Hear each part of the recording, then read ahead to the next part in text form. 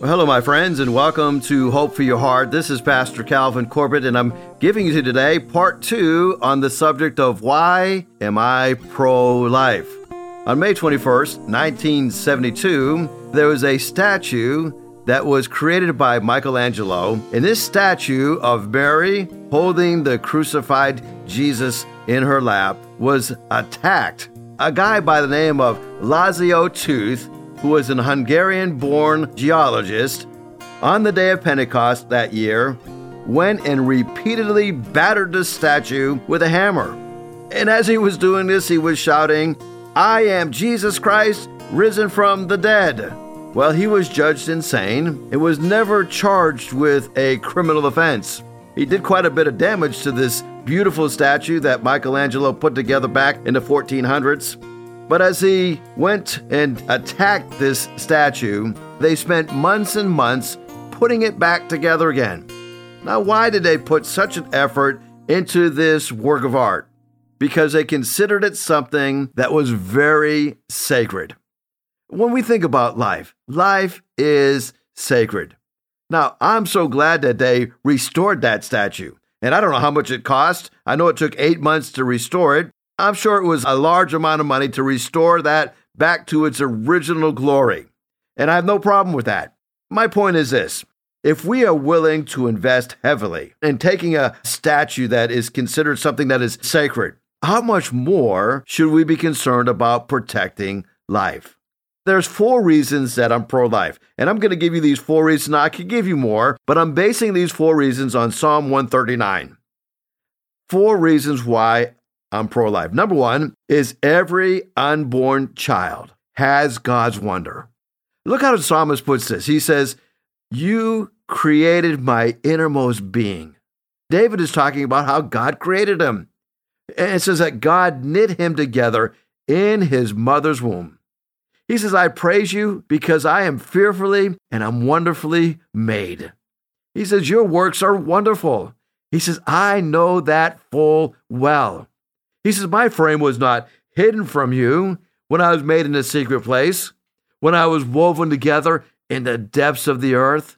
You see, David is driving home the point that God has these wonders, wonderful things that God created in him. And he's thinking about how God put them all together. He says, these works are wonderful.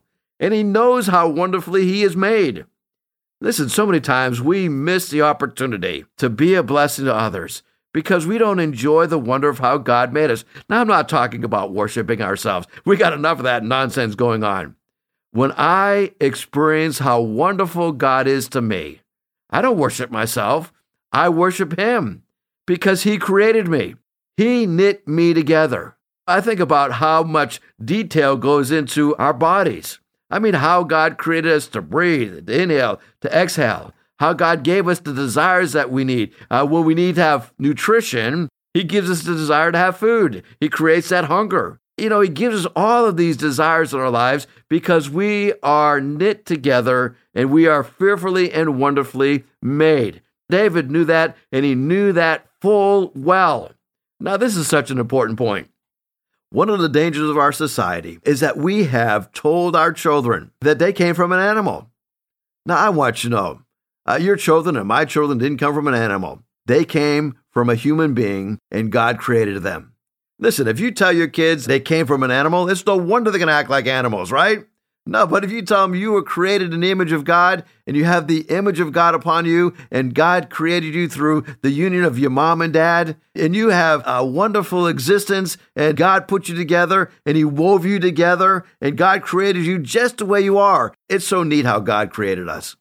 None of us are exactly alike. All of us have his image. None of us have the same fingerprints. None of us have the same voice tone. None of us have the same skin tone. God created us wonderful. It's amazing how God created us. In Genesis 1:27, it says that God created man in his own image. In the image of God, he created him. And he says he made them male and female. So every child has God's wonder. Abortion silences praise that are due to God.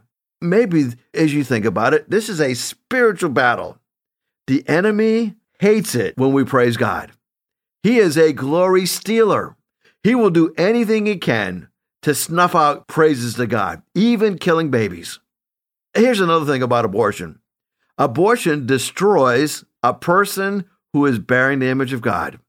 This person, this little baby that's in the womb of a mom, has got the image of God placed upon him. And when that child is destroyed, it is actually destroying the image of God.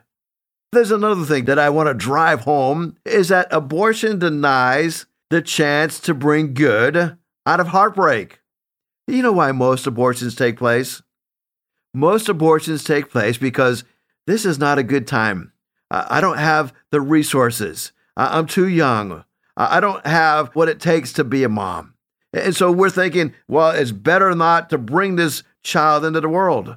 Now, I don't know about you, but as I look at my life, I have learned and I've grown the most, not in good times, but in times of pressure. The Bible is very clear that all things work together for good to those who are called of God, to those who are called according to his purpose. In the tragedy of life, God wants to step in and provide. The enemy wants us to think that tragedy ends everything, and we should avoid any kind of hardship. You know, for 22 years, my wife and I have been caring for a special needs now adult. And this special needs adult has what is called infantile autism. That means, although he's big, my son that has autism he's a big guy. He's 6'1", about 330 pounds, okay? He's a huge man, but he has the mind of an infant. Now, thankfully, he's potty trained, but he doesn't communicate. He can't speak to us. We've taught him a few things with sign language, and so we kind of figure out what he wants. Sometimes he has violent episodes. Sometimes he breaks things. Sometimes he loses control. But you know what? God has taught me so much. As a matter of fact, one of these days, I'd like to write a book. I hope I can do this before I die. And I'm going to title the book, What I Have Learned About God Through My Son, Seth. Yeah, I've learned so much about God and his ability to provide. Now listen, I absolutely hate autism. I don't wish it upon anybody.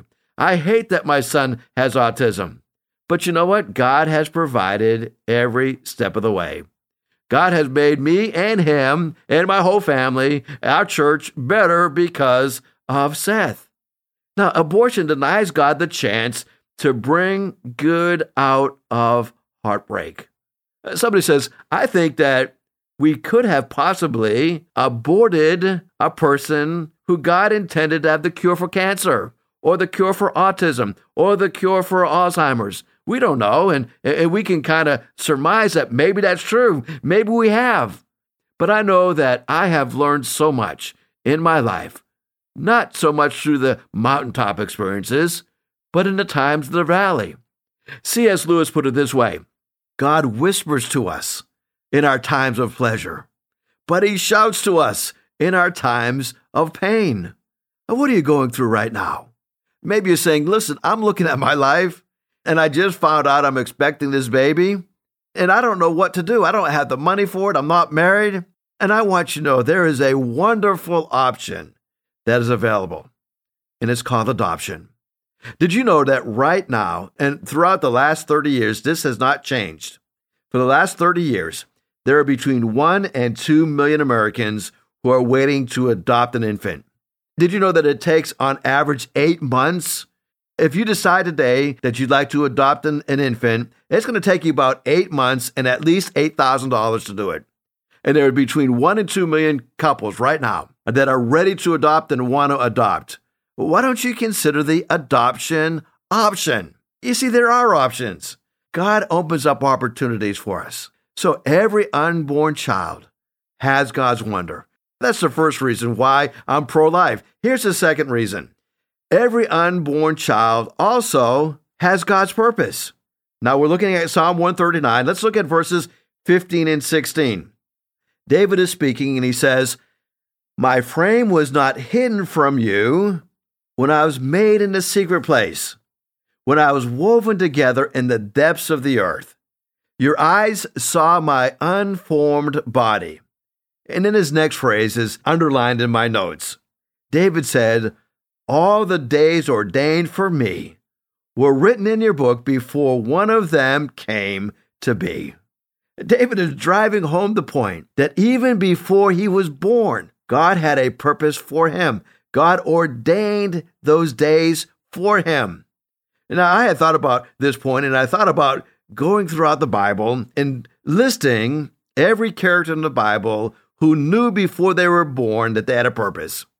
Paul had a purpose before he was born. Moses had a purpose before he was born. Joseph had a purpose before he was born. Jesus had a purpose before he was born. Jeremiah is probably one of my favorite and probably the most popular verse that we would use. Jeremiah said, before I formed you in the womb, God speaking to Jeremiah, God says, I knew you. Before you were born, I set you apart. I appointed you as a prophet to the nations. Maybe you're listening today and says, well, I don't think God has a purpose for my life. Oh, yes, he does. He has a plan for your life. Now, spend some time pursuing God's plan for your life. It's not that he's hiding it from you. It's oftentimes that we're not really interested in. As a matter of fact, young adults are struggling to find their purpose. Maybe this is contributing to the rise of abortions. But a new survey was done, and they surveyed those who are 18 to 24-year-olds. And they discovered that these 18 to 24-year-olds, when they were asked, what does it mean to be a real adult? In other words, how do I know that I have fully grown up?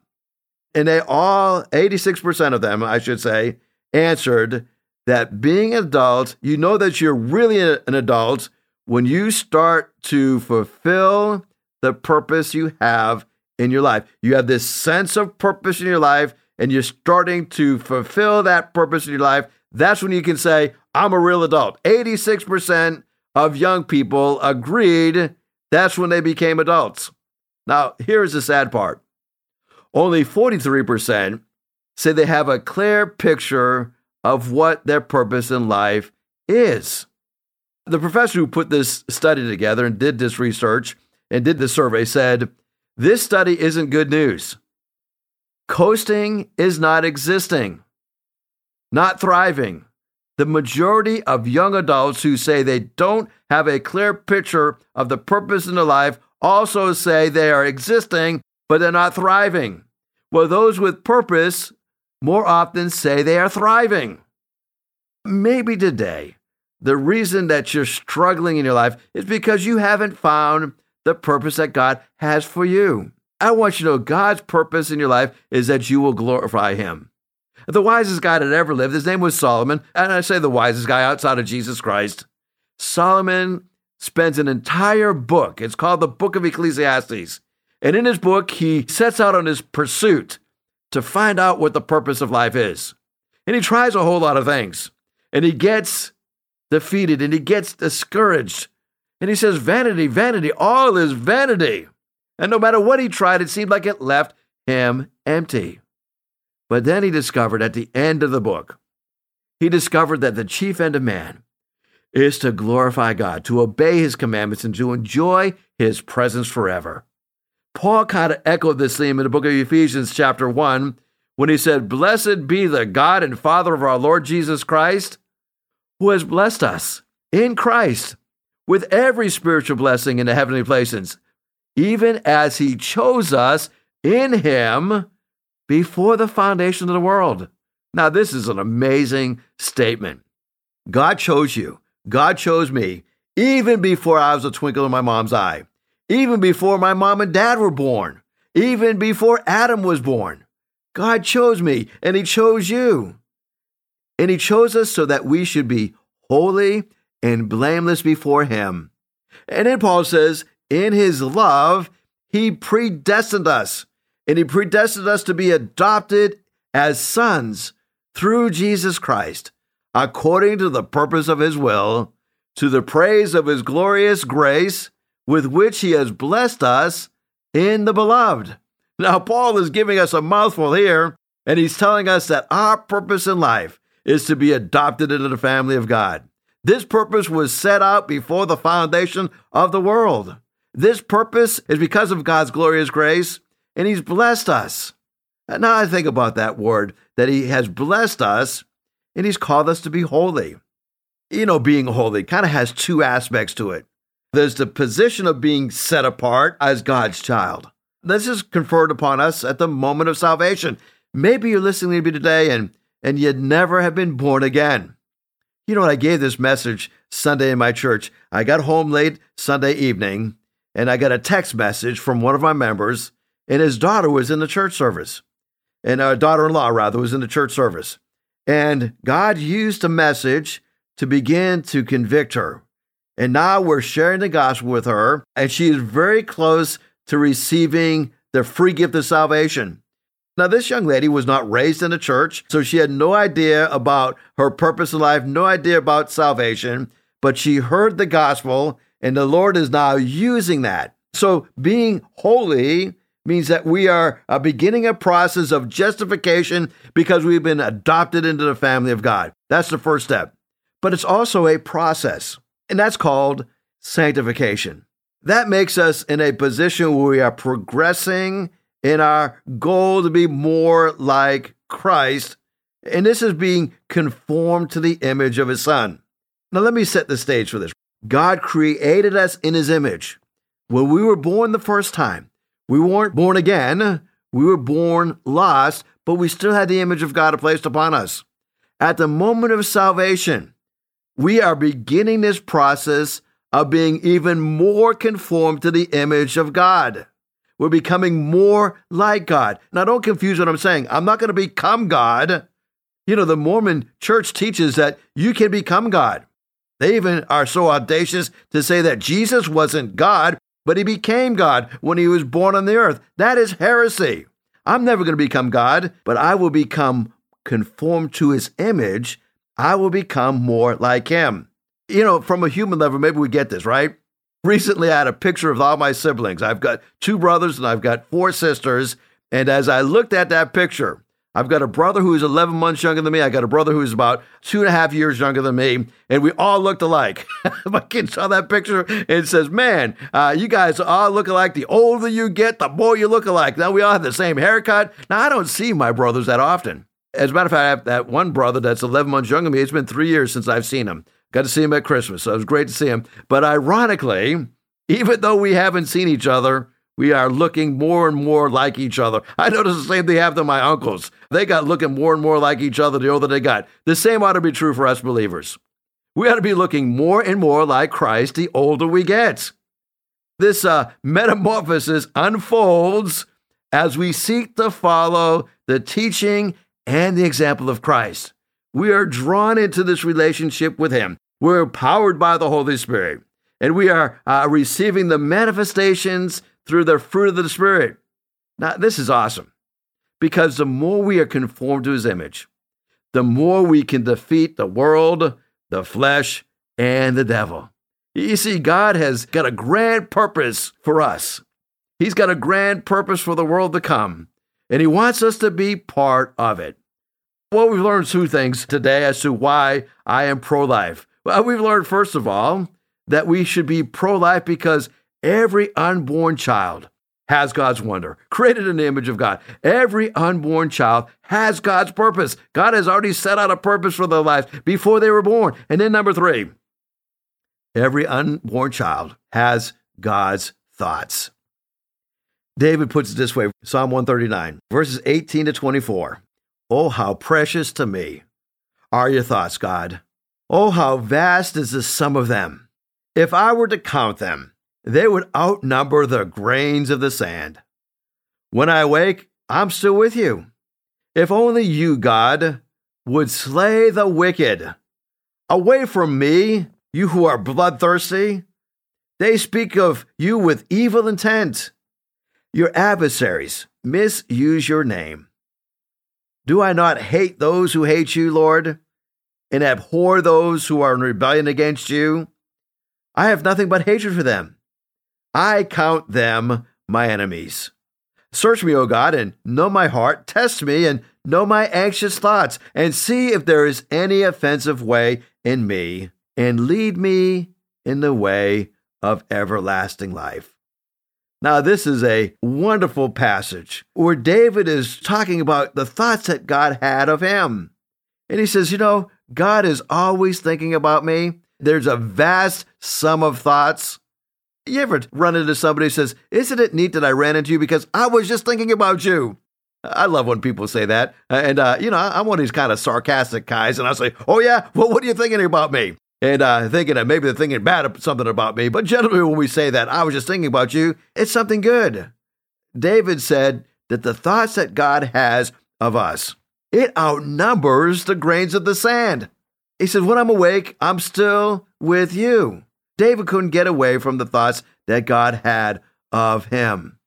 You see, when we think about the thoughts that God has for us, they are uncountable. They are immeasurable. The former host of the 700 Club, Sheila Walsh, she's a singer and author, and she was not too long ago interviewed by Leadership Journal. And she says, in 1992, my life hit the wall.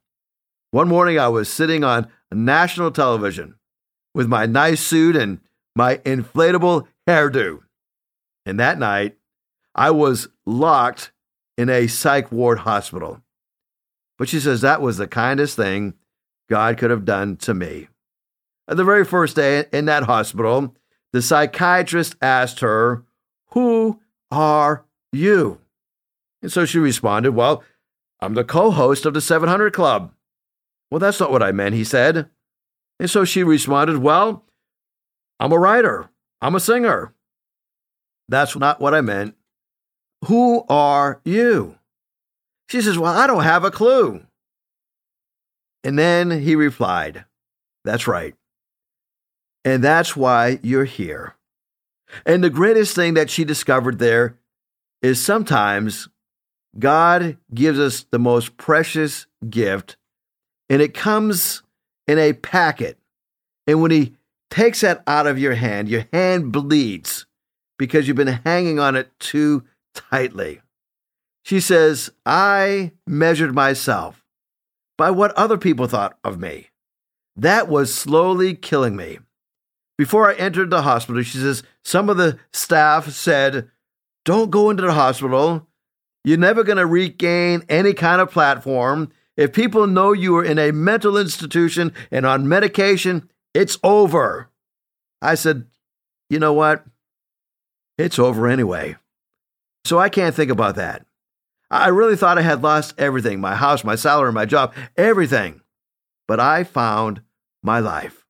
I discovered at the lowest point of my life that everything that was true about me, God knew. After I'd been there about 3 weeks, she says, I remember asking the doctor if I could go to a church services. And so she went to church, and 2 nurses went with her, and they sat in the back of a small little church in Washington, D.C. And she says that there God spoke to me as he never spoke to me before. She sang the hymns, and she had sung hymns that she had never sung before. She says, I don't remember everything that happened in that service, but I remember singing an old hymn that she felt described her perfectly. And maybe it describes us perfectly as well. The hymn phrase goes, "Nothing in my hands I bring, simply to the cross I cling." I want you to know, God has a wonderful plan for your life. Jesus knew the worst about Sheila Walsh, and yet he loved her. What a relief to know the worst about yourself, and at the same moment, to be embraced by God. It's so liberating to be able to reach the end of yourself, because that's where we find Christ. Oh, I want to pray for you, my brothers and sisters in Christ. If I can help you, please shoot me a text at 252-267-2365, 252-267-2365. I'd love to meet you in person. Why don't you come, as a few of you I've met who listen to me on the broadcast have been coming to Hickory Ridge Community Church. We have services every Sunday at 9 o'clock and 10:45.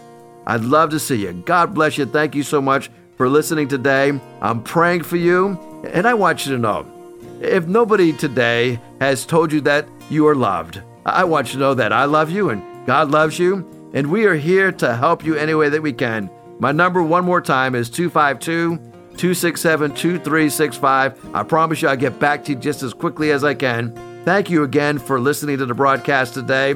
May God bless you, and may God fill you with His Spirit. Thank you again.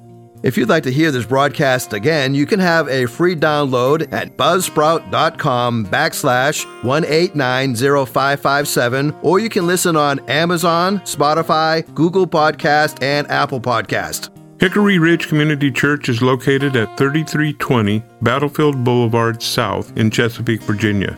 Sunday service times are 9 a.m. and 10:30 a.m. We'd love for you to join us. For more information, go to hrcc7.org. And remember, no matter what you're going through, in Jesus Christ there is always hope for your heart.